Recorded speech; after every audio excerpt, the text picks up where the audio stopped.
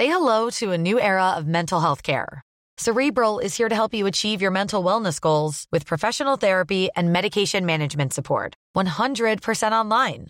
You'll experience the all-new Cerebral Way, an innovative approach to mental wellness designed around you. You'll get a personalized treatment plan from a therapist, prescriber, or both in a safe and judgment-free space. Your Cerebral therapist or prescriber will outline a customized plan with clear milestones along the way, so you can get to feeling your best. With Cerebral, you're not alone in your mental health journey. We're here to empower you to live a fulfilling life. So take that first step towards a brighter future and sign up today at Cerebral.com/podcast and use code ACAST to get 15% off your first month. Offer only valid on monthly plans. Other exclusions may apply. Offer ends July 31st, 2024. See site for details. Ryan Reynolds here from Mint Mobile. With the price of just about everything going up during inflation, we thought we'd bring our prices down. So to help us, we brought in a reverse auctioneer, which is apparently a thing. Mint Mobile Unlimited Premium Wireless. How to get 30, 30, bit to get 30, bit to get 20, 20, 20, bit to get 20, 20, bit to get 15, 15, 15, 15, just $15 a month? Sold! Give it a try at mintmobile.com/switch. $45 up front for 3 months plus taxes and fees. Promo rate for new customers for limited time. Unlimited more than 40 gigabytes per month. Slows full terms at mintmobile.com. Fast Talk. Street Talk. Talk Radio. Fighting the good fight with all his might, providing a welcome dose of common sense for the common people. The Independent Republic of Mike Graham on Talk Radio.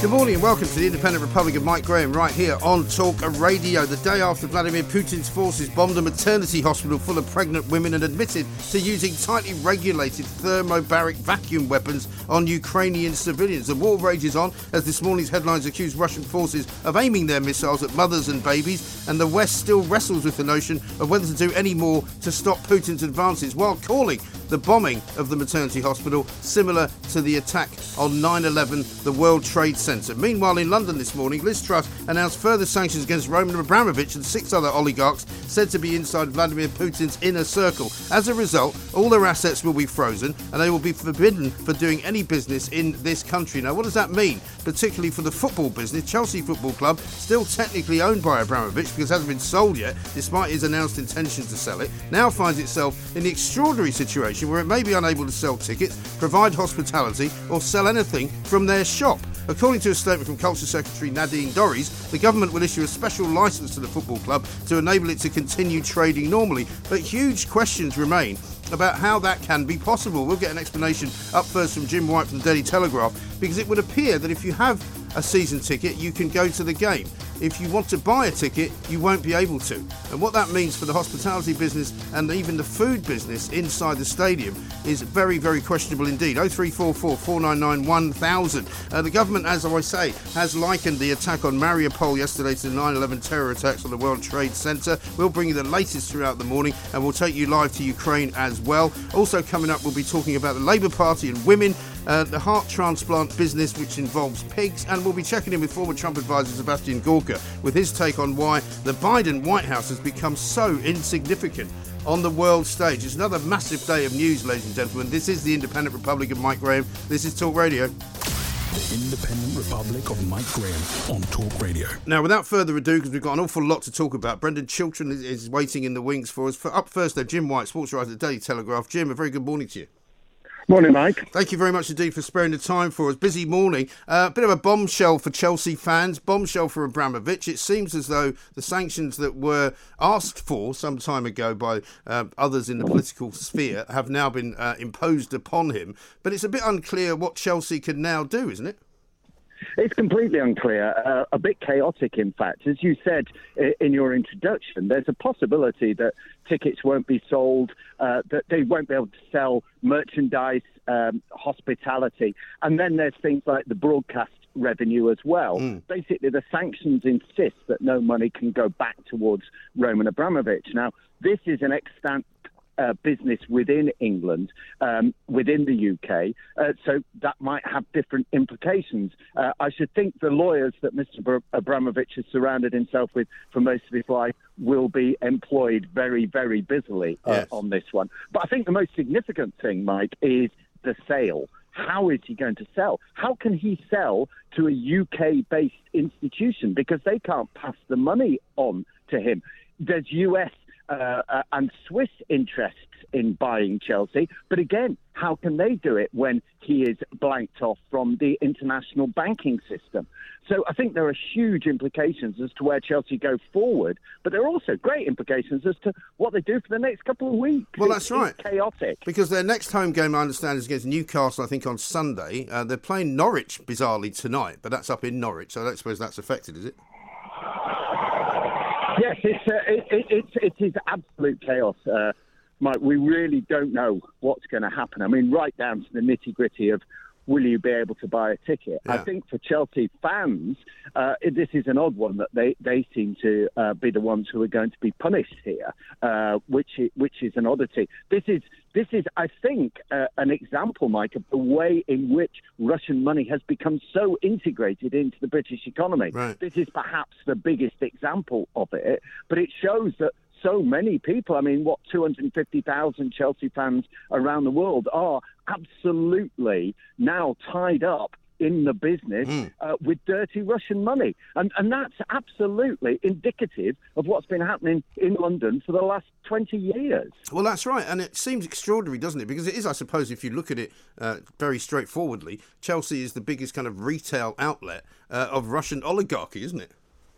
Absolutely. And another thing, Mike, is what happens. I mean, you look at other clubs that have been in financial issues in the past. They have been punished on the field. You know, if you've had an owner who has dodgy money, they have had points deducted. And I wonder if that's what the football authorities are going to do next. Are they going to deduct points from Chelsea? This isn't scaremongering. This is what has happened with previous examples of clubs where there has been some sort of financial mismanagement. And that's what they're suggesting. They're suggesting, the government, by blocking Abramovich here, that this money is associated with Putin and his regime. Well, exactly right. It's a fascinating time. I appreciate your time, Jim. Obviously, the story will develop over the course of the next few hours, and we'll bring that to everybody. Jim White there, sports writer with the Daily Telegraph, giving us the lowdown, effectively, since Liz Truss made her announcement. And I can tell you what Nadine Dorries has had to say for herself, because Nadine Dorries has said this: today's sanctions obviously have a direct impact on Chelsea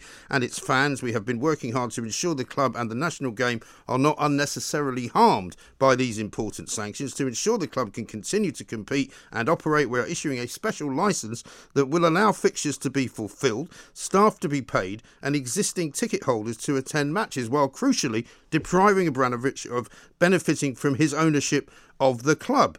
Now, that is pretty clear to me, that it is as clear as mud, because it's not clear about whether they can provide hospitality, whether they can provide a shop and its services, whether they can sell tickets which have not yet been sold. It would seem unlikely that that's the case. So we will take your calls on all of this, because many people say, why Abramovich is being sanctioned in the first place anyway, but also, why did it take this long? If you were going to do it, why did they not do it earlier? That would be the question. Let's talk to Brendan Chilton, CEO of the Independent Business Network. Brendan, a very good morning to you. Coming to you slightly later than we'd planned, because this breaking news is quite an extraordinary development, isn't it? It is indeed. Chelsea is one of our biggest and most successful clubs, and the owner is now, I know he announced that he was handing over control of the club, I think, to the trust that run it. But the extent to which that proceeded, I'm not entirely sure. But he's now been frozen out of things, and you've essentially got a huge business, Chelsea, and all the associated businesses with it, as you've mentioned, the hospitalities, the suppliers, and all the rest of it, are now really in limbo. And so really, I know the war is happening quite far away in Eastern Europe, but we're now seeing the direct consequences of sanctions that we're imposing on Putin and his regime and people near him, impacting directly now on the British people. Well, that's right. And of course, as ever, the football business is quite hypocritical in many ways, because, of course, there's plenty of Saudi money swilling around inside of the Newcastle United football team. And then by the same token, there's plenty of money, not suggesting that there's anything wrong with it, from Abu Dhabi swilling around in Manchester City's dressing room as well. So, you know, it's one thing to pick on Roman Abramovich, and I'm not defending him, but it seems to be a very interesting development this morning.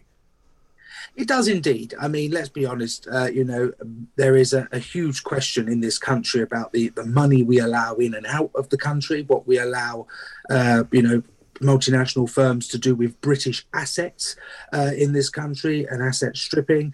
And of course, as you've mentioned, capital flows in and out.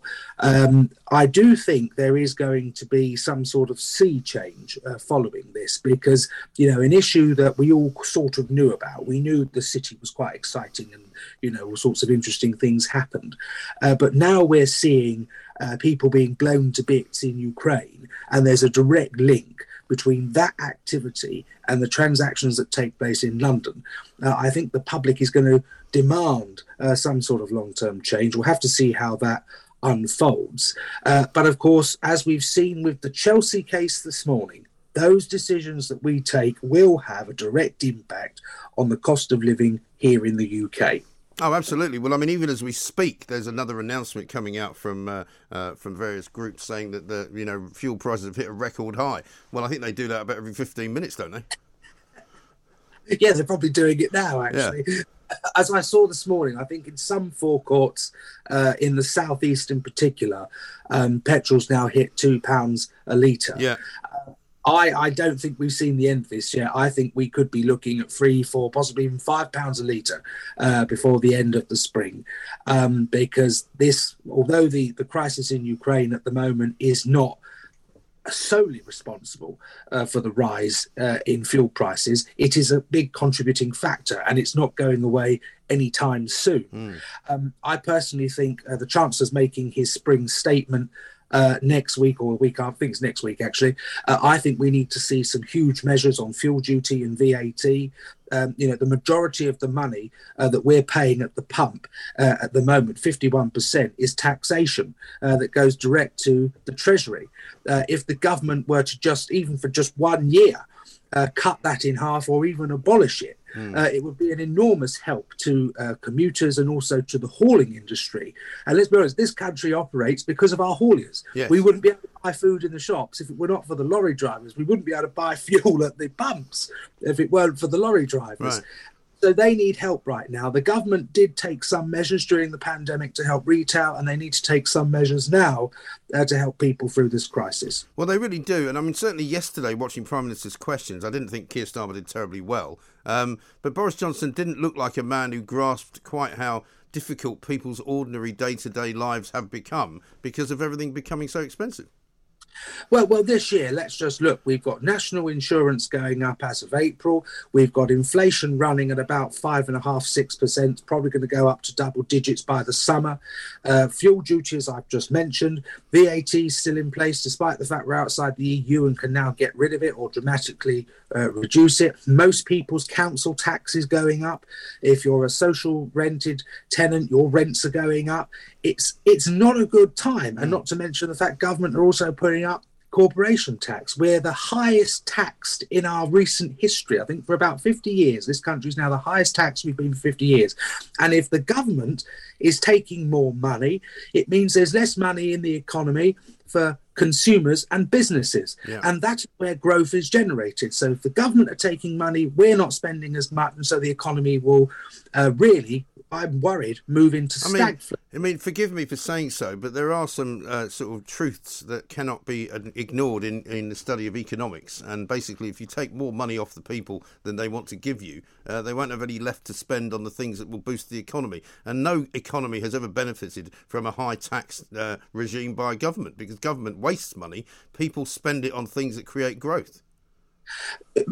Completely right. And I think we're now really at risk of entering into a period of stagflation. Let's be honest, with the economy grew very well last year. I think it was about 6 or 7%, but that was largely because the restrictions imposed by COVID had been lifted. So we hadn't really grown, we just returned to normal. The forecasts for the coming few years are the economy is going to grow roughly between 1 and 1.4% every year. Now, if you factor in inflation, that's not really growth at all. What we've entered into now is stagflation. We're back to the 1970s. And this is a really serious problem for the government and indeed for the Labour opposition. They need to come up with proposals to deal with this, because I think I said once on your show before, I think this year the cost of living issue is going to be the political issue. And whichever party grasps that, I think could go on to win the next election. And at the moment, we're not really seeing big responses from either party on how to deal with the problems we're facing. No, and they're not going away anytime soon either. I'm going to ask you to stay there for a moment, Brendan. We've got plenty to talk about still. We're going to take a little break, but let me just say this. Apparently, only existing ticket holders at Chelsea can now attend games. Club shops will close. All transfer activity suspended. So Chelsea, in effect, is now some kind of a vassal club. It can't be like every other club. I know that there will be those of you out there who say, well, they brought it on themselves. There will be those of you out there who say, well, it doesn't matter because of the time of the season. But this is a massive problem for football, a massive problem for one of the biggest sports in this country and in the world, and a massive problem for all of Europe, I would have thought, because there's plenty of Russian money swilling around in other countries as well. So we'll take your calls on this. 0344 499 1000 is the number. This is Talk Radio.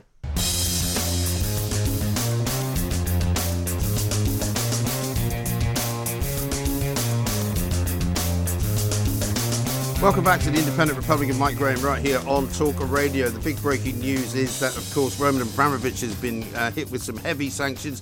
He's basically being kicked out of the country. He can't do business with anybody here. The government has decided that he is indeed too close to Putin to allow him to even sell Chelsea Football Club. Chelsea Football Club itself has been hurled into a kind of state of disarray. Nobody's quite sure precisely what happens to the players. Somebody's just pointed out to me that the players could be considered to be assets of Chelsea Football Club, therefore could be considered to be assets of Roman Abramovich, therefore could be considered to be part of the whole package of freezing of assets. Who can say? It's very unclear. We will bring you the news as we get it, of course, this morning. Sergei Lavrov, the Russian foreign minister, has also been talking this morning, saying he's not interested in justifying Russia's actions in Ukraine. Meanwhile, Liz Truss is accusing the Russians of bombing a maternity hospital and likening it to a terror attack on the World Trade Center in 9/11.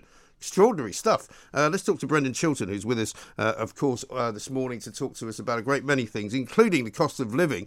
Brendan, you put out an interesting thought the other day about the fracking debate, because fracking, of course, is very much something that everybody's talking about at the moment. The government has supposedly halted the plan to concrete over the two wells that they had so far exposed with Quadrilla. You think they should change the name of it? Well, it's actually British natural shale gas. That's what we're asking people, or some of us support using. It's just the same as North Sea gas and North Sea oil. We should use the resources that we've got in our country, and especially now, given that we're outside the European Union, we've clearly got a new international order being established. We've got the aggressive states of Russia. We've got authoritarian but extremely powerful China on the rise. And let's be honest, we are a medium-sized country. We are the fifth largest economy in the world, but we've got to ensure we've got energy security. And one way we can do that is by using the resources that are under our feet. Now, I know there's an enormous amount of concern around what we call fracking, but let's be realistic here and understand what we're talking about. The big concern is around earthquakes. The biggest earthquakes that have ever been measured are the equivalent to a bus driving past you. That's the sort of the tremor, if you like, that you feel. It's not an earthquake. It's a sort of little gust of wind. And I think it's absolute madness that we've got this treasure underneath us that could see us be energy independent, energy sovereign, taking back control of our energy policy for the next 100 years. And we've got people saying, oh, we ought not to do it. It's bonkers. I know. Start drilling. Get down there. Get the gas. I mean, it doesn't seem to be rocket science, as they would say, to actually become, one, more self-sufficient on energy anyway, but also, two, to keep the prices down. Almost every country in Europe is now looking at doing something similar. The Germans talking about reopening nuclear plants, possibly going back to mining for coal. I mean, these are desperate times in terms of energy, and therefore they call for desperate measures, don't they? They do indeed. And I think you and I have discussed on your show before, Mike, we need to slash VAT on, it won't make an enormous amount of impact, but it will help, slash VAT on energy. Also end the subsidies that go towards renewables. They should be competitive as other forms of energy are. And we need to start using the resources that are under our feet. And I think this is a policy, actually, that many people in the country would support, because I speak to people, as I'm sure you do every day, and people are really feeling the pinch at the pumps right now, and it's only going to get worse. Now, of course, exploring for British natural shale gas is not going to be an overnight solution to the problems we're currently facing, but it will ensure that for the next 20, 30 years, this country is on a strong and sustainable footing when it comes to energy policy. The Americans did it, and it has completely turned their economy around. They are now largely energy self-sufficient, and we should aim to do the same. Yes. And that will also help levelling up and supporting our manufacturing industries as well. Yes, I think you're absolutely right, and I think many people listening to this will agree with you. One final thought, Brendan. Norman Tebbit retired from the House of Lords yesterday, known as the Chingford Skinhead. It's a bit north of your neck of the woods, but nevertheless quite a substantial figure. Everybody remembers what happened in the Brighton bomb and all of that. An extraordinary man, the like of which we probably won't ever see in politics again, will we? Well, unless you or I get into Parliament, Mike, then we might. I mean, that was when on your bike actually meant something, as opposed to just ride around and hold up all the traffic. Well, yes. I mean, of course, I don't agree with everything Lord Tebbit said, but I think, whatever someone's politics, if they've served the country for as long as he has in his capacity as a minister, as an MP, and then as a peer, we should thank them for the service they've done. And so I wish him well in his retirement, especially given the challenges he's faced following the terrorist incident in Brighton back in the 80s. Yes, I think that's absolutely right. Brendan, great to talk to you. Thank you very much indeed. Busy morning, of course. We had to get through an awful lot there with Brendan Chilton, CEO of the Independent Business Network. Quite a few of you have got things to say. Pete says, Mike, I have no sympathy for an organisation that is involved with Russian oligarch money. It's about time. Pete says, the other Pete says, why are they restricting Chelsea from trading as normal? By all means, stop money leaving the country or getting into the hands of Putin. It's an asset which will go to the government or Ukraine. Therefore, don't bring its value down any more than it needs. Susan says, wonderful news, Ray Abramovich, former manager of Chelsea. So delighted that the government has the backbone to deal with this man, given he has had strong links with the evil Putin. Well, he wasn't the manager, he was the owner, I have to say. And of course, at the end of the day, Chelsea now are somewhat in limbo because it doesn't appear to be very clear which parts of their operation they can trade on and which parts they can't. We're told that they can exist, obviously, with They can, of course, exist with the help of season tickets which have been sold, but they cannot sell any new tickets. And while many tickets might have been sold for some home games, there will be other tickets that have not yet been sold, and they cannot, at the moment, as far as we know, open the shop. Now, how about this? Joyce in Morecambe says, let Chelsea carry on as normal and every penny of profits to go to help refugees coming to the UK. Well, that's kind of the wrong impression to make, isn't it? Seriously? Priti Patel, the Home Secretary, is now speaking in the House of Commons. She's answering questions about the refugee crisis. So let's have a listen to see what she's having to say. What happened in Salisbury showed what Putin is willing to do on our soil. It also demonstrated that a small number of people with evil intentions can wreak havoc on our streets. This morning, I received assurances which enable me to announce changes to the Ukrainian family scheme.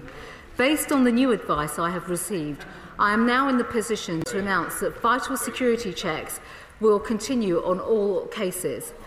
From Tuesday, I can announce that Ukrainians with passports will no longer need to go to a visa application centre to give their biometrics before they come to the UK. Instead, once their application has been considered and appropriate checks completed, they will receive direct notification that they are eligible for the scheme and can come to the UK. In short, Ukrainians with passports will be able to get permission to come here fully online from wherever they are and will be able to give their biometrics once in Britain. This will mean, Mr. Speaker, that visa application centres across Europe can focus their efforts on helping Ukrainians without passports. We have increased the capacity at those centres to over 13,000 appointments per week. And this streamlined approach will be operational as of Tuesday, the 15th of March, in order to make the relevant technology and IT changes. I will, Mr. Speaker, of course, update the House if the security picture changes and if it becomes necessary to make further changes to protect our domestic homeland security. Threat assessments are always changing, and we will always keep our approach under review. In the meantime, Mr. Speaker, I once again salute the heroism of the Ukrainian people. Vivek Cooper. Thank you, Mr. Speaker. I have to say to the Home Secretary, why does it always take being hauled into the House of Commons to make basic changes to help vulnerable people who are fleeing from the Ukraine? Maternity hospital was bombed yesterday. An attack on newborn babies and women giving birth. People are fleeing for their lives. And up to now, the response from the Home Office has been a total disgrace, bringing shame upon our country. We've had a 90-year-old Holocaust survivor left in makeshift accommodation in Poland, even though her granddaughter was struggling to get here. Mums with small kids told they can't get an appointment for weeks or having to queue for days to get biometrics in freezing weather in Rzeszów, only to be told they then have to travel 200 miles to Warsaw to pick up their visas. Now, it is welcome that she's now introducing the online approach that we know they tried different ways of doing for the Hong Kong visas, but why has it taken so long when she's had intelligence for weeks, if not months, that she needed to prepare for a Russian invasion of Ukraine?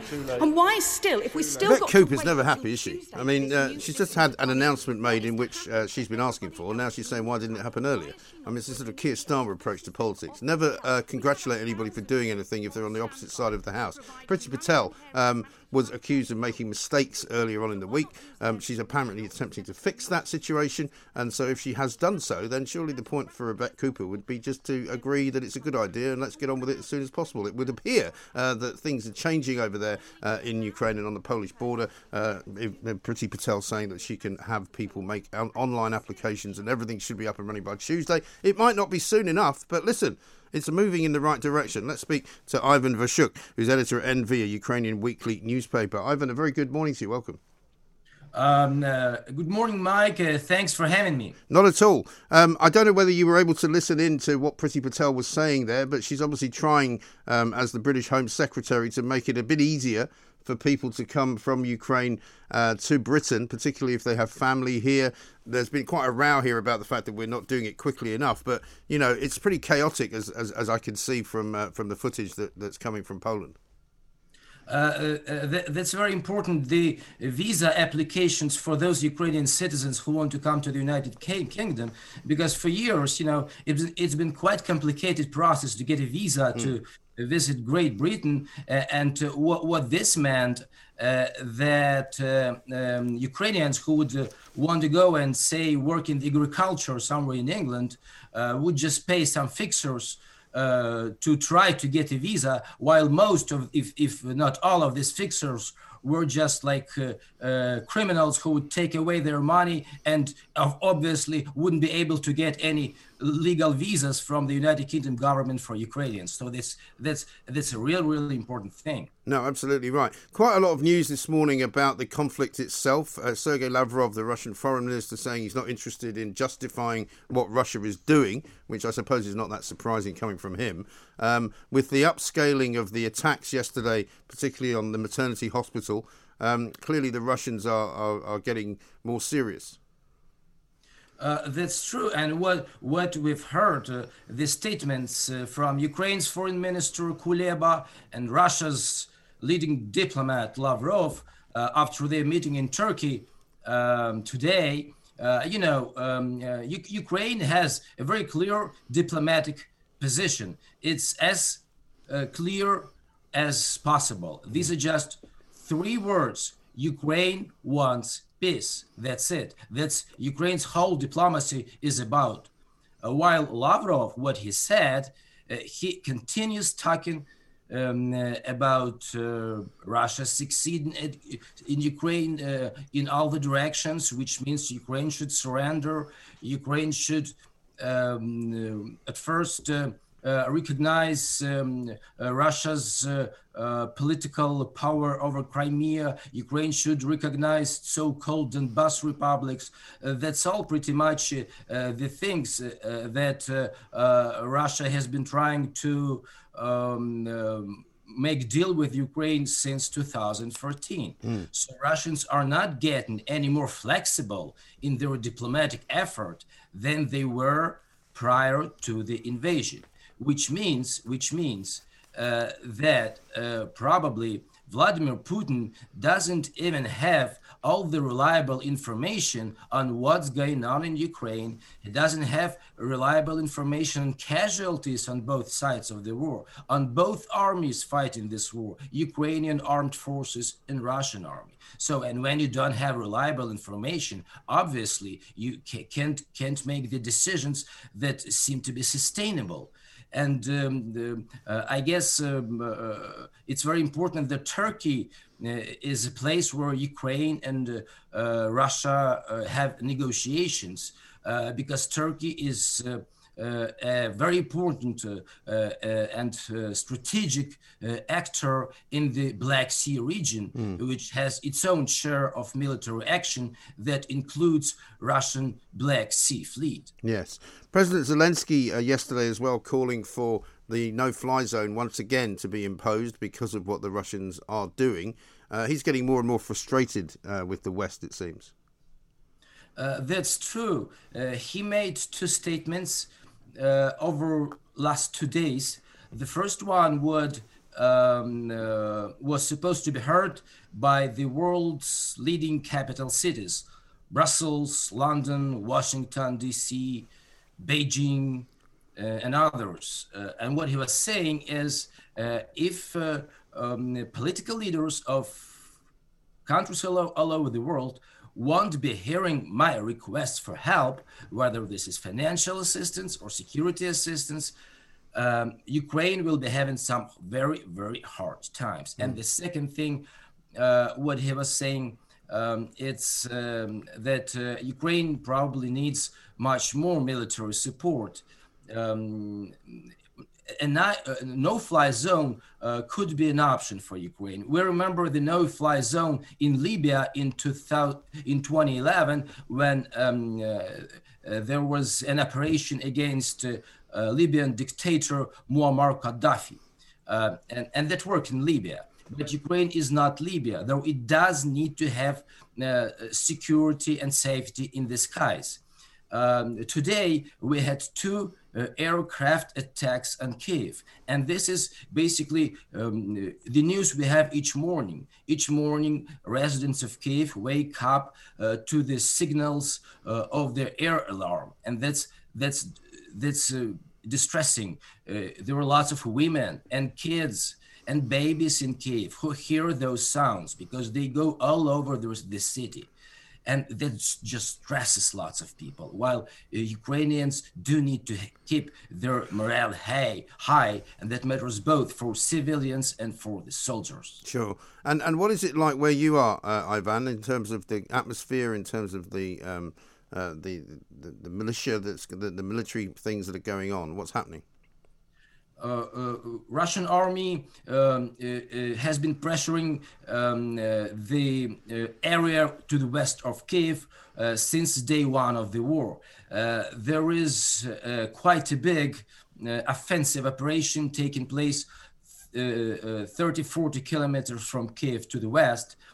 What Russians are doing, they keep sending helicopters with Rangers who try to take over a local airport, so say they would have own base to place their own Russian aircraft near Kyiv. And they've been trying to capture this airport for more than 2 weeks. Very severe fighting going on there. And now we're having quite a large column of Russian tanks moving to the Kyiv. And for that purpose, they use one of the major traffic routes, basically just a road. They're not like going to Kyiv through woods or through fields. They're going to Kyiv using Ukrainian road. And then what matters else is Ukraine's government attempts to evacuate residents from Kherson and Mariupol, two cities in the southeast. It's impossible because first Ukrainian and Russian side agreed the ceasefire, which is like 8 hours long to get people out who want to get out. And once the process of evacuation starts, Russians start shelling. And then another thing is supplying food, because those cities which are under heavy pressure and heavy bombing and heavy shelling from the Russian army, like again Mariupol, Kherson, and some even villages. They have shortage of food supplies, and this includes food for newly born babies. That's very important. Yes. So it's important. It's critically critical for some of the Ukrainian cities, towns, and villages to get their food supplies and food reserves renewed. Right. And so are the supplies still coming, as we would expect the supplies not only of food but of medicines and everything else still coming into Ukraine? There is a shortage of medicines in the drugstores. Here in Kiev, we have all the very basic medicines. I mean, if you have a headache, there is no problem to get a pill just to feel better, or a sleeping pill. But obviously, if you need some rare medicine, if you're like a cancer patient, if you have HIV, or if you're on a drug therapy, if you're like a heroin addict, those people also have their needs within Ukraine's healthcare system. And Ukraine's health ministry is not able to provide all the medicines that Ukrainians need. Absolutely right. Well, Ivan, thank you very much indeed. Ivan Vershuk there, editor at NV, a Ukrainian weekly newspaper, with an update on how things are on the ground as the Russian military attacks seem to be increasing. Sergei Lavrov, the Russian foreign minister. Say hello to a new era of mental health care. Cerebral is here to help you achieve your mental wellness goals with professional therapy and medication management support. 100% online. You'll experience the all-new Cerebral Way, an innovative approach to mental wellness designed around you. You'll get a personalized treatment plan from a therapist, prescriber, or both in a safe and judgment-free space. Your Cerebral therapist or prescriber will outline a customized plan with clear milestones along the way, so you can get to feeling your best. With Cerebral, you're not alone in your mental health journey. We're here to empower you to live a fulfilling life. So take that first step towards a brighter future and sign up today at Cerebral.com/podcast and use code ACAST to get 15% off your first month. Offer only valid on monthly plans. Other exclusions may apply. Offer ends July 31st, 2024. See site for details. Hey, I'm Ryan Reynolds. Recently, I asked Mint Mobile's legal team if big wireless companies are allowed to raise prices due to inflation. They said yes. And then when I asked if raising prices technically violates those onerous 2-year contracts, they said, "What the f*** are you talking about, you insane Hollywood ass?" So to recap, we're cutting the price of Mint Unlimited from $30 a month to just $15 a month. Give it a try at mintmobile.com/switch. $45 up front for 3 months plus taxes and fees. Promo rate for new customers for limited time. Unlimited more than 40 gigabytes per month. Slows full terms at mintmobile.com. Basically saying they're not interested in explaining or justifying what they're doing in Ukraine. But he's also saying that you can't believe anything the British diplomats say. And, of course, he's being typically bullish about the way the Russians are operating, suggesting that they are going to continue until they get what they want. And they're not really interested in talking about peace at the moment either. 0344 499 1000 is the number. We've got lots more going on. Sebastian Gorka will be here later with Biden's reactions to what's been happening in Ukraine. We'll also be talking to Belinda DeLucy about the Labour Party and women, and we'll bring you the latest as it happens on Chelsea Football Club, Roman Abramovich, and of course all the other 6 oligarchs who have been sanctioned this morning by Foreign Secretary Liz Truss. This is Talk Radio. Edgy talk, plain talk, unrivaled talk. Talk Radio. The only radio show you can count on for a proper serving of good old-fashioned common sense. The Independent Republic of Mike Graham on Talk Radio.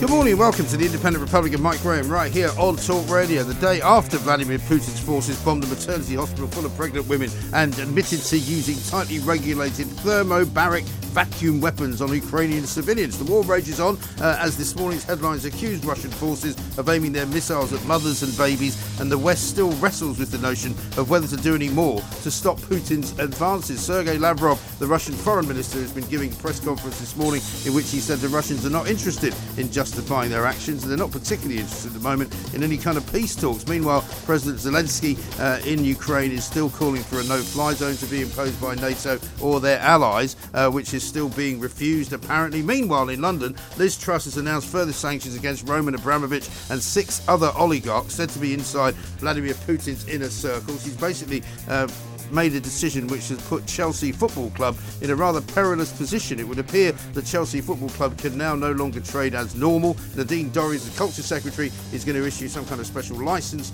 to allow them to still play football, to allow them to continue to pay their staff. But if you haven't got a ticket for a game that you want to buy one for, you won't be able to do that. The shops will not be open. The food we think will still be made available. So if you are going to a hospitality box on Sunday, or you're going to try and just get a pie and a bottle of beer at the game, you should probably still be able to do that. But it does put an awful lot of question marks over the football business, because of course we've got Saudi money in Newcastle, we've got Abu Dhabi money in Manchester, we've got all sorts of other American money, we've got Chinese money coming in, we've got money coming in from Southeast Asia into the football business. I mean, where does it all stop would be my question. 0344 499 1000. Coming up in this hour, we're going to speak, I'm delighted to say, to Belinda de Lucy, former Brexit Party MEP and woman, I think I can happily say, because the Labour Party still struggle to actually define what a woman is. We've had plenty of opportunities to give them to tell us. So Keir Starmer doesn't seem to know, and Yvette Cooper doesn't seem to know either. We'll hear what she had to say when she was asked the question. We're also going to be having Helena Nicklin in later on, because it is Thursday, time for the Thursday Club. And of course, Sebastian Gorka from the White House, formerly a top aide to Donald Trump when he was president. He'll be talking about the Biden reaction to what's going on in Ukraine as well. You're listening to me, Mike Graham, right here on the fastest growing radio station on the planet. It is, of course, Talk Radio. The Independent Republic of Mike Graham on Talk Radio. Now, before we talk to Belinda de Lucy, who is, as I said, very definitely a woman, let's find out what Yvette Cooper said recently when she was asked, could she describe what a woman actually is? Yeah, but it's like, I don't know, I just wonder if we get into rabbit holes on this. Why are we all kind of getting ourselves tangled up? Yeah, as you can see, I'm avoiding going down a rabbit hole because I just think this is pointless. So apparently it's pointless to try and describe a woman. She doesn't seem to want to go down a rabbit hole describing a woman. I mean, how does that even work? Belinda, help me out here, for heaven's sake.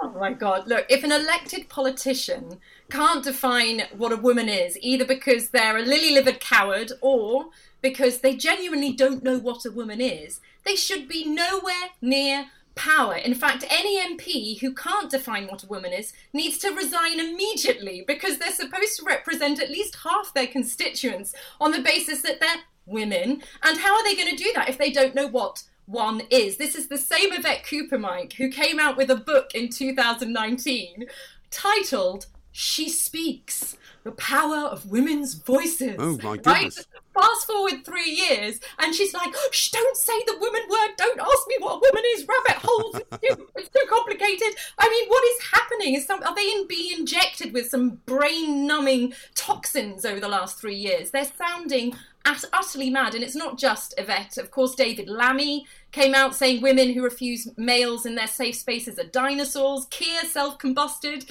in a contortion of lather and knots when he was asked about whether women have cervixes, and he was like, don't use the phrase only women have cervixes. Labour is riddled, from Lisa Nandy to Rebecca Long-Bailey, with MPs who have no idea what a woman is, and if they do dare say they think it's a thought and a feeling, that completely erases women as a sex group and erases all our protections.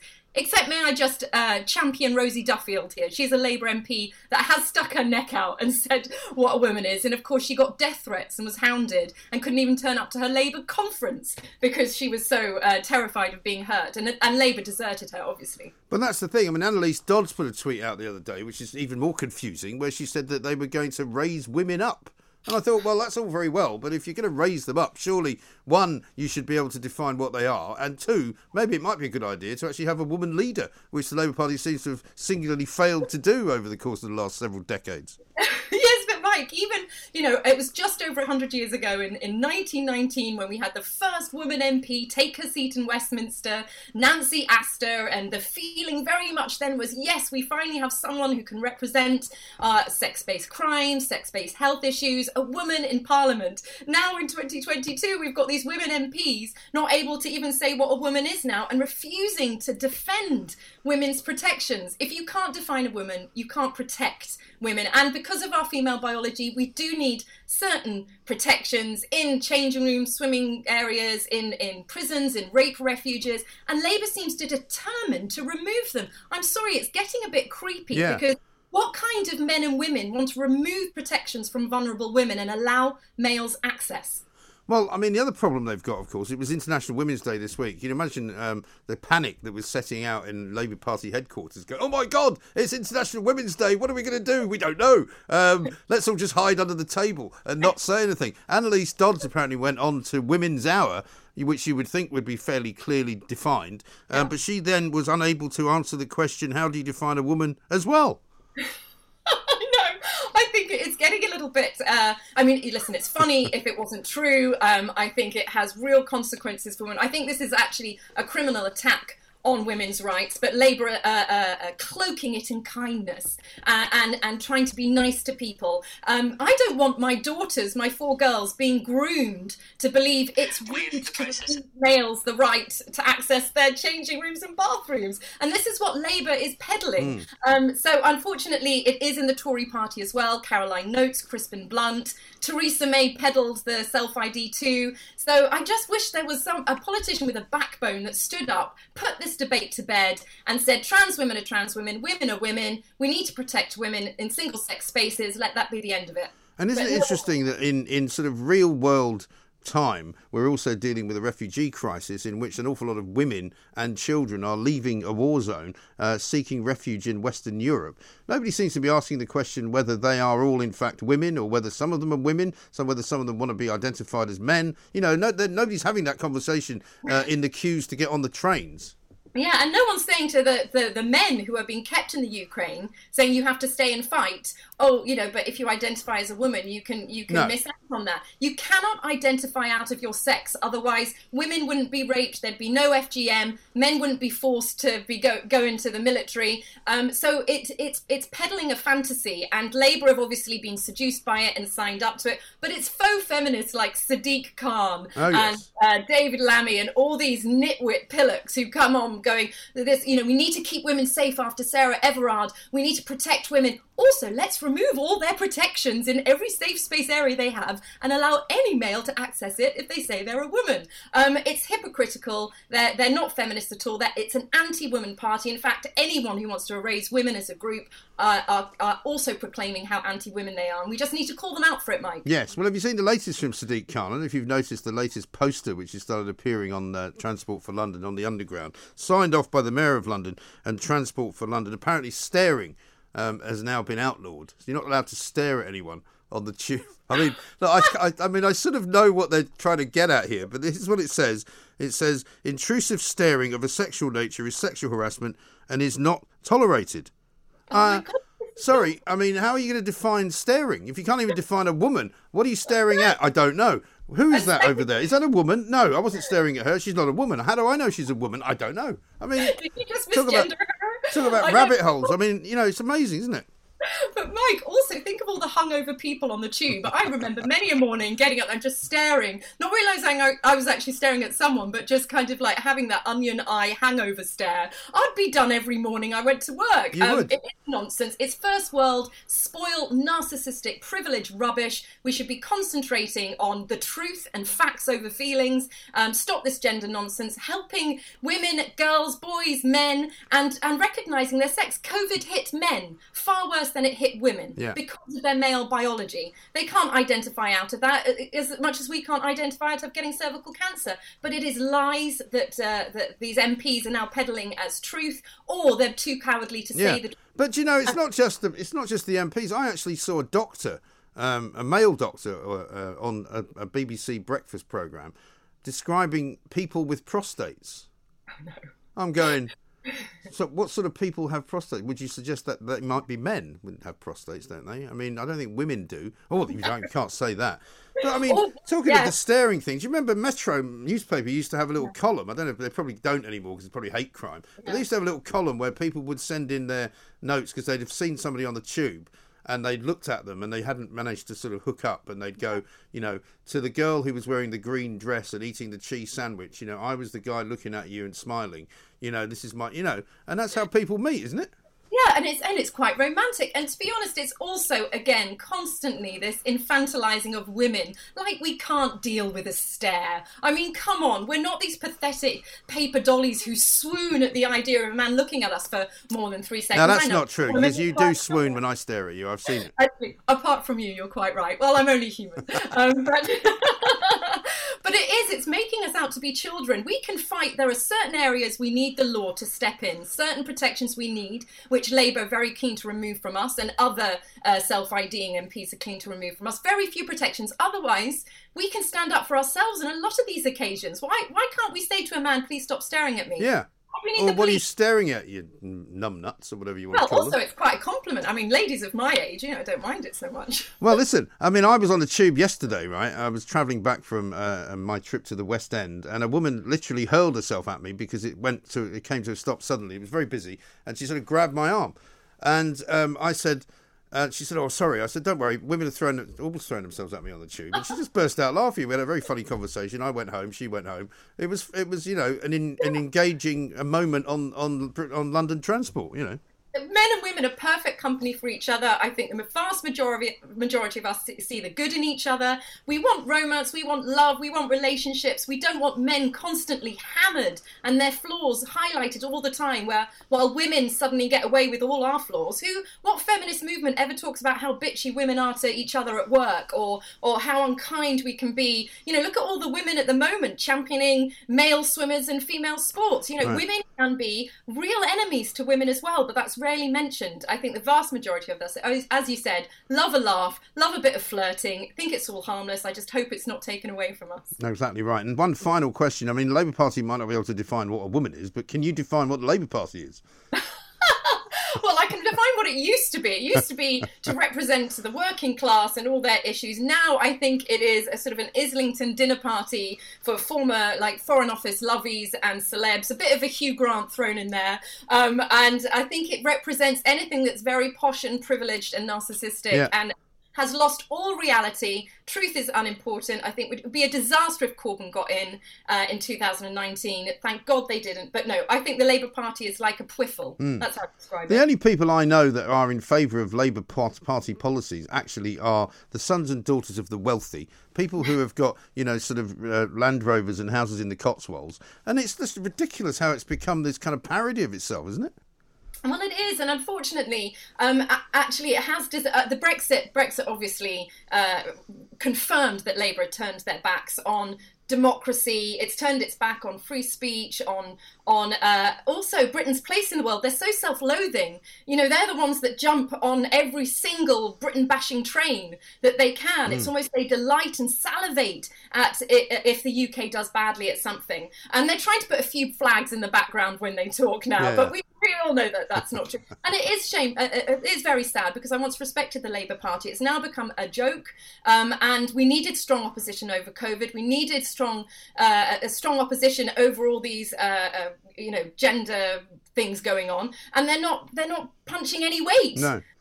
No, they have absolutely no clue what is happening. But Belinda, as ever, thank you so much for being a woman. Thank you for identifying as a woman. And thank you for talking to me as a woman here on the Independent Republic of Mike Graham, where we can definitely define the word woman. It's very easy, very simple, very straightforward, isn't it? 0344 499 1000. We'll take some calls. Coming next on Talk Radio. Mike Graham speaking common sense unto the nation on Talk Radio.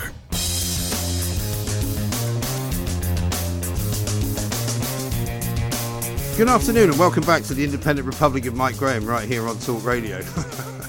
I'm sorry, I didn't mean to laugh, but I mean, some people, do you know what I mean?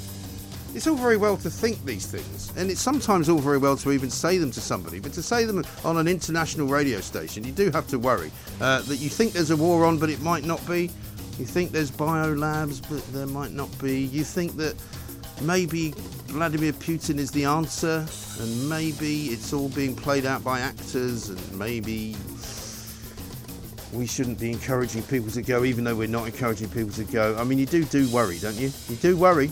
Listen, Richard in Kent, mate, I appreciate your call. I'm glad you got some of those things out there, because we need to hear these things that people are thinking. Because, quite frankly, Vladimir Putin is a dangerous megalomaniac. It's as simple as that. He has invaded a sovereign country. It's as simple as that. He is killing innocent people. It is as simple as that, okay? We're going to talk to Sebastian Gorka, former White House aide, of course, an aide to Donald Trump in the White House when the White House actually meant something, as opposed to what it means now. He's also host of America First, the radio show, and, of course, the podcast as well. Loads going on here. We'll take many of your calls, of course, 0344 499 1000. And it's Thursday, so we'll have a bit of Thursday Club regeneration with Helena Nicklin coming up a little bit later on. You're listening to me, Mike Graham, right here on the fastest growing radio station on the planet. Is it any wonder? It's Talk Radio. The Independent Republic of Mike Graham on Talk Radio. Let me say a very, very good afternoon here and a very good morning in Washington, D.C. to Dr. Sebastian Gorka. Sebastian, how you doing? God bless you, Mike. I woke up this morning, truly, I'm a happy warrior. My wife says, how are you always so happy? I woke up really depressed. I went to bed, posted some stuff about the Mariupol bombing of that maternity hospital. And I got literally hundreds of responses, and some of them are bots, but I know some are real people, like Richard, who are saying, that never happened. Zelensky's a puppet, and Putin is fighting the World Economic Forum, and he's a good guy. And it got me depressed that I have fellow citizens in America who believe this garbage. Yeah. I mean, much of it, of course, is being put out by Russia, which is what they do, you know? But not only, but the fact that anybody who's over the age of 18 with, over a double-digit IQ can say Putin is the good guy. This is an individual. Can we be clear here? Just two things end the conversation. He's a former KGB colonel. Yeah. KGB colonels didn't fight for the West, didn't fight for Christianity. They persecuted and tortured Christians, number one. And secondly, this is a guy who rose to power how? This isn't in dispute, please. Okay, everybody out there with a tinfoil hat on, this is not in dispute. There was a series of bombings in Moscow where innocent people were killed. An apartment block was blown up, and that's how he became president. And that bombing wasn't done by Chechens. We found out later it was done by his secret service. He killed Russians in Moscow to become the head of the Russian state, and he's been there for 23 years. Can we have a bit of sanity in the world, please? Yes, exactly right. Let us, before we go any further, listen to a video that was referred to earlier by one of my earlier callers, Sebastian. I think you've seen this before. It's Senator Rubio in Washington, D.C. at a hearing talking to Undersecretary of State Victoria Nuland. A couple of people have made reference to this. Let's see what she actually says. Well, I only have a minute left. Let me ask you, does Ukraine have chemical or biological weapons? Ukraine has biological research facilities, which, in fact, we are now quite concerned Russian forces may be seeking to gain control of. So we are working with the Ukrainians on how they can prevent any of those research materials from falling into the hands of Russian forces should they approach. I'm sure you're aware that the Russian propaganda groups are already putting out there all kinds of information about how they've uncovered a plot by the Ukrainians to release biological weapons in the country and with NATO's coordination. If there's a biological or chemical weapon incident or attack inside of Ukraine, is there any doubt in your mind that 100% it would be the Russians that would be behind it? There is no doubt in my mind, Senator, and it is classic Russian technique to blame on the other guy what they're planning to do themselves. So, Sebastian Gorka, what did you make of that exchange for a start? I actually opened my show yesterday, my radio show, with a monologue on this issue.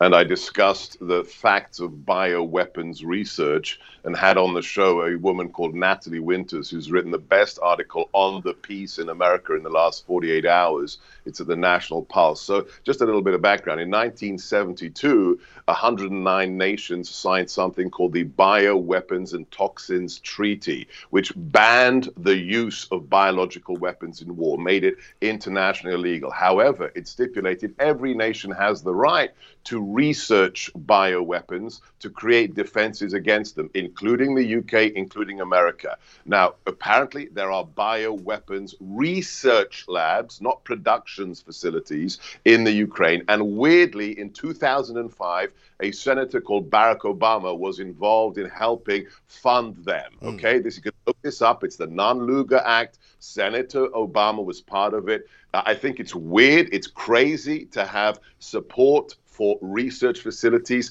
so close to Russia, but it is not illegal. And the idea that somehow we were plotting, or the World Economic Forum or Klaus Schwab was plotting a bioweapons attack against Russia, you really have to be on some funny pills to believe that. Right. Well, also, you know that it's being messed about with when you hear the Russians and Sergei Lavrov this morning basically saying, oh, yeah, that's why we went into Ukraine to shut down these biolabs. Well, hang on a minute. 2 weeks ago, you said you were going in to stop the Nazis, didn't you? Right, to save the ethnic Russians in a peacekeeping maneuver. Classic. And of course, why are you bombing a maternity hospital if the threat is bioweapons lab? Will you indulge me for a second, Mike? Sure. So there's a guy I'm sure you know called Brendan O'Neill. Yes. And somebody on my locals account posted a little segment of writing from Brendan. I'm just going to read 2 sentences because it perfectly sums up the challenge you face and I face. The COVID pandemic has completely fried some people's brains. These new conspiracy theorists have convinced themselves they are brave, independent thinkers, when in truth, they don't think at all. It is a life-zapping way to think. And I have to praise you, Talk Radio, because we have to have common sense and sanity. Invading another country, if you're a former KGB colonel who's bombed apartment blocks in his own city, is never a good thing. I don't care what the Global Reset says. I don't care what Klaus Schwab or George Soros said, who by himself is evil. It is never okay to bomb hospitals. And the idea that this is all crisis actors and this is theater, I'm depressed if you believe that. Yes. I mean, the people that are sort of not exactly defending the likes of Richard and Ken, but are kind of understanding it, say that the fact is the government have lied to people for a very long time. And that is true. And part of our sort of need to be as Talk Radio and what we did for the last 2 years was to question the narrative and to question what the government did. But again, it doesn't necessarily mean, therefore, that everything is untrue and that everything is not actually real, because there was COVID. You know, there was a reason why the governments of the world behaved in the way that they did. We, like you, Sebastian, because you were one of the voices of dissent, believed that lots of what the governments did were wrong. But it doesn't mean that the thing didn't exist and the thing wasn't invented so that they could do the things that they did. Do you know what I mean? Totally. You should be skeptical. You should be cynical, but you should apply critical thinking. You shouldn't always default to everything's a lie. It's like Zelensky is an actor. This is a man who has stayed in his country. When we, sadly, the Biden White House said, we're going to send a plane and evacuate you, what did he say? I don't need a ride. I need ammunition. Yeah. That's a fact. He's not in some hollowed out volcano, petting a white cat, plotting everything with a green screen. He's actually there in Kiev fighting Russians. And I'm sorry, maybe my history, my parents surviving communist dictatorship, I am very happy and supportive of anybody who is killing Russians that invaded their country. If you don't have moral clarity on that, you don't have moral clarity at all. Exactly right. Now, talking of moral clarity, what the hell is Joe Biden doing? Because he doesn't seem to be doing very much. So I was in studio last Friday. So we go live at 3 p.m. and we're prepping for the show, DC time. My producer says, it's just been confirmed by the wire services. Biden has left for the 8th weekend in a row to Delaware to hang Yeah. You know, there is a war in Europe, and he's going to Delaware to hang out and, you know, stare out the window for hours. The contact Secret Service told me, go there and stare out the window. This is shocking. And when we see the fact it took him 2 weeks to stop purchasing oil from Russia, 2 weeks. Thanks to him, Russia became the 4th highest importer of oil to this country. We were funding him for weeks after his invasion, despite the fact that when we were in the White House, when fracking was unleashed, when we had the XL Keystone pipeline about to come online with Canada, we were energy independent, Mike. We were selling energy to other people. We weren't having to buy it. And now, could you imagine, Mike, if you're the prime minister and people don't return your call? He tried to put a call in 2 days ago to the King of Saudi Arabia, to the UAE, to grovel to put lower prices on the cartel oil from OPEC. Neither the Kingdom of Saudi Arabia nor the UAE returned Joe Biden's calls. He is the president of the United States, and now he's sending diplomats to Venezuela, who are big buddies of Russia, to grovel to buy oil from Venezuela. Yeah, it's a little bit different from when we were in the White House. Well, I was going to say, I mean, Donald Trump got it right, didn't he, when he said that Germany was way too dependent on Russian oil and that would lead to a bad place, which indeed it did. He more or less called Germany an outpost of the Russian Empire, which it kind of is. And they're now in a terrible place because they can't cut their dependency off too soon because they won't be able to heat their houses and have their lights on. Meanwhile, of course, the UAE have said we'll just increase production and then we can lower the price of oil anyway and screw Russia that way. We've used every day this week, we've used the same clip from 2018 with President Trump at the United Nations warning Europe and warning Germany not to depend on Russian gas and oil. And the camera pans to the German delegation who are tittering, who are laughing at President Trump's warning 4 years ago. I don't think they're laughing right now, Mike. I really don't think they are. And also the other thing about Biden not being able to get a phone call through to other leaders of the world is that Boris Johnson, who took a big shellacking from me over his treatment of COVID and over the ludicrous nature of all these ridiculous parties he was having, has actually stepped up to the plate in the last month and has actually become pretty statesmanlike. And more leaders are now talking to him than they are talking to Biden. Yeah, it's the saving grace of this administration in the UK. I had high hopes of Boris when he caught COVID. He kind of lost the plot, kind of lost his spine. I don't know whether it was a near-death experience or something. But in the last 3 weeks, man, has he pulled his act together. There's one outside of Ukraine and outside of Zelensky, there's one guy who's showing the way for us. And even I think I said this the day after the invasion. That speech Boris gave, and immediately backed up by Keir Starmer. I'm a conservative, thank you very much. But when both the Conservatives and Labour say, yes, this is wrong, and Britain is going to do everything to support the freedom fighters, a full round of applause.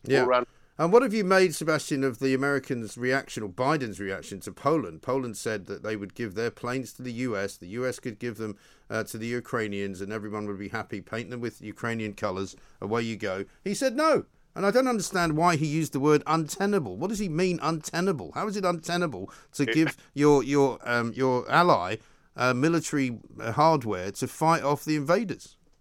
It's an embarrassment. When somebody in NATO says we're going to step up, we're not going to fight for Ukraine, but we're going to give them the capacity to fight themselves. They say we're going to give away our MiG jets if the U.S. backfills it, and they say, yeah, okay. But when it gets serious to the point they deploy them to Ramstein to get them shipped to Ukraine, and then the Pentagon backs out in the most powerful nation in the world, I summed it up thusly. I put a post on Instagram that made a lot of the conspiracy theorists go crazy. I said, there's a photograph yesterday of our defense secretary, a former 4-star general, receiving the Finnish defense minister outside the Pentagon. Both of them have the COVID nappies on their faces. And then I had a photograph of Zelensky in his, OG green T-shirt from the giving a press conference, no mask. And I said, this guy is our defense secretary. Let's have some real leadership from people like Zelensky. It is an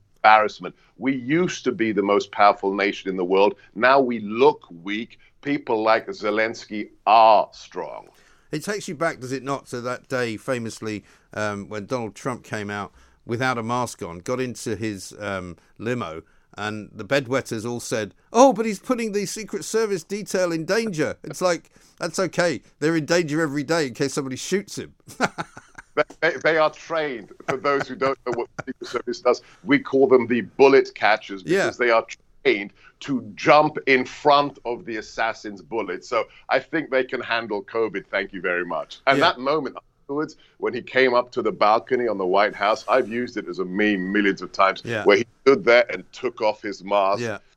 We got to have him back in the White House, Mike. 2024, roll on. Well, listen, there's no chance that Biden's going to still be there by that stage. He'll have disappeared off and buried himself like the groundhog in town in Pennsylvania, no doubt, and try and see if he can come out again. But what about Kamala Harris? I mean, I must say I shuddered slightly when I saw her going up the steps of an aircraft with a black umbrella, thinking, where the hell does she think she's going? Did you see she gave an interview to a podcast for this is for Black Americans, so it should be a serious discussion to a very big voting bloc, and she said the following, and I've used the audio, you've got to grab it, Mike. Ukraine is a country in Europe. It is next to Russia. Russia is a big country, and Russia invaded Ukraine, and that's wrong. I mean, literally like talking to 5-year-olds. Preschool, and that was her geopolitical analysis of war in Europe today. And she is a heartbeat away from the presidency, Mike. Literally, or maybe even a skipped heartbeat away. We just call her the cackler, and the good news is she's a disaster, which means in 2024, if she's the opponent, the president is going to shellac her. This is the woman who, in the Democrat primaries, a little bit of a reminder, got less than 2% of the vote from Democrats, okay? She is there for two reasons, to do with her skin pigmentation and her gender, which, if I were her, I'd be pretty insulted, wouldn't you? I would, absolutely right. I mean, I take great pride in the fact that I can't get those kind of jobs because of my gender and my skin pigmentation and my great age, because I'm now considered to be white, middle-class, middle-aged and, absolutely abhorrent. You are a member of the patriarchy, Mike. Don't forget the term. You are a member of the oppressive patriarchy. Exactly right. Listen, terrific to talk to you as ever, Sebastian. Catch Sebastian on America First. It's a radio show. It's a podcast. It's the Gawker Reality Check as well. Lots going on here. We'll take some reality from you guys as well. 0344 499 1000. I hope now, for those of you who are wondering about that video with Marco Rubio, you now know what it all means and what it all says. And just as if by magic, Kamala Harris is now speaking about United States and Poland. Incredible, isn't it? The synergy of this show. You just could not make it up. This is Talk Radio. Talk Radio. Across the UK, online, on DAB, and on your smart speaker. The Independent Republic of Mike Graham on Talk Radio. If you enjoyed that, be sure to catch the whole show 10 till 1, Monday to Friday on Talk Radio via DAB, online or via the Talk Radio app. And if you have an opinion on the stories we cover, we'd love to hear from you. Call us on 0344 499 1000 or tweet at Talk Radio during the show to have your say. Mid-morning with Mike Graham. Talk Radio.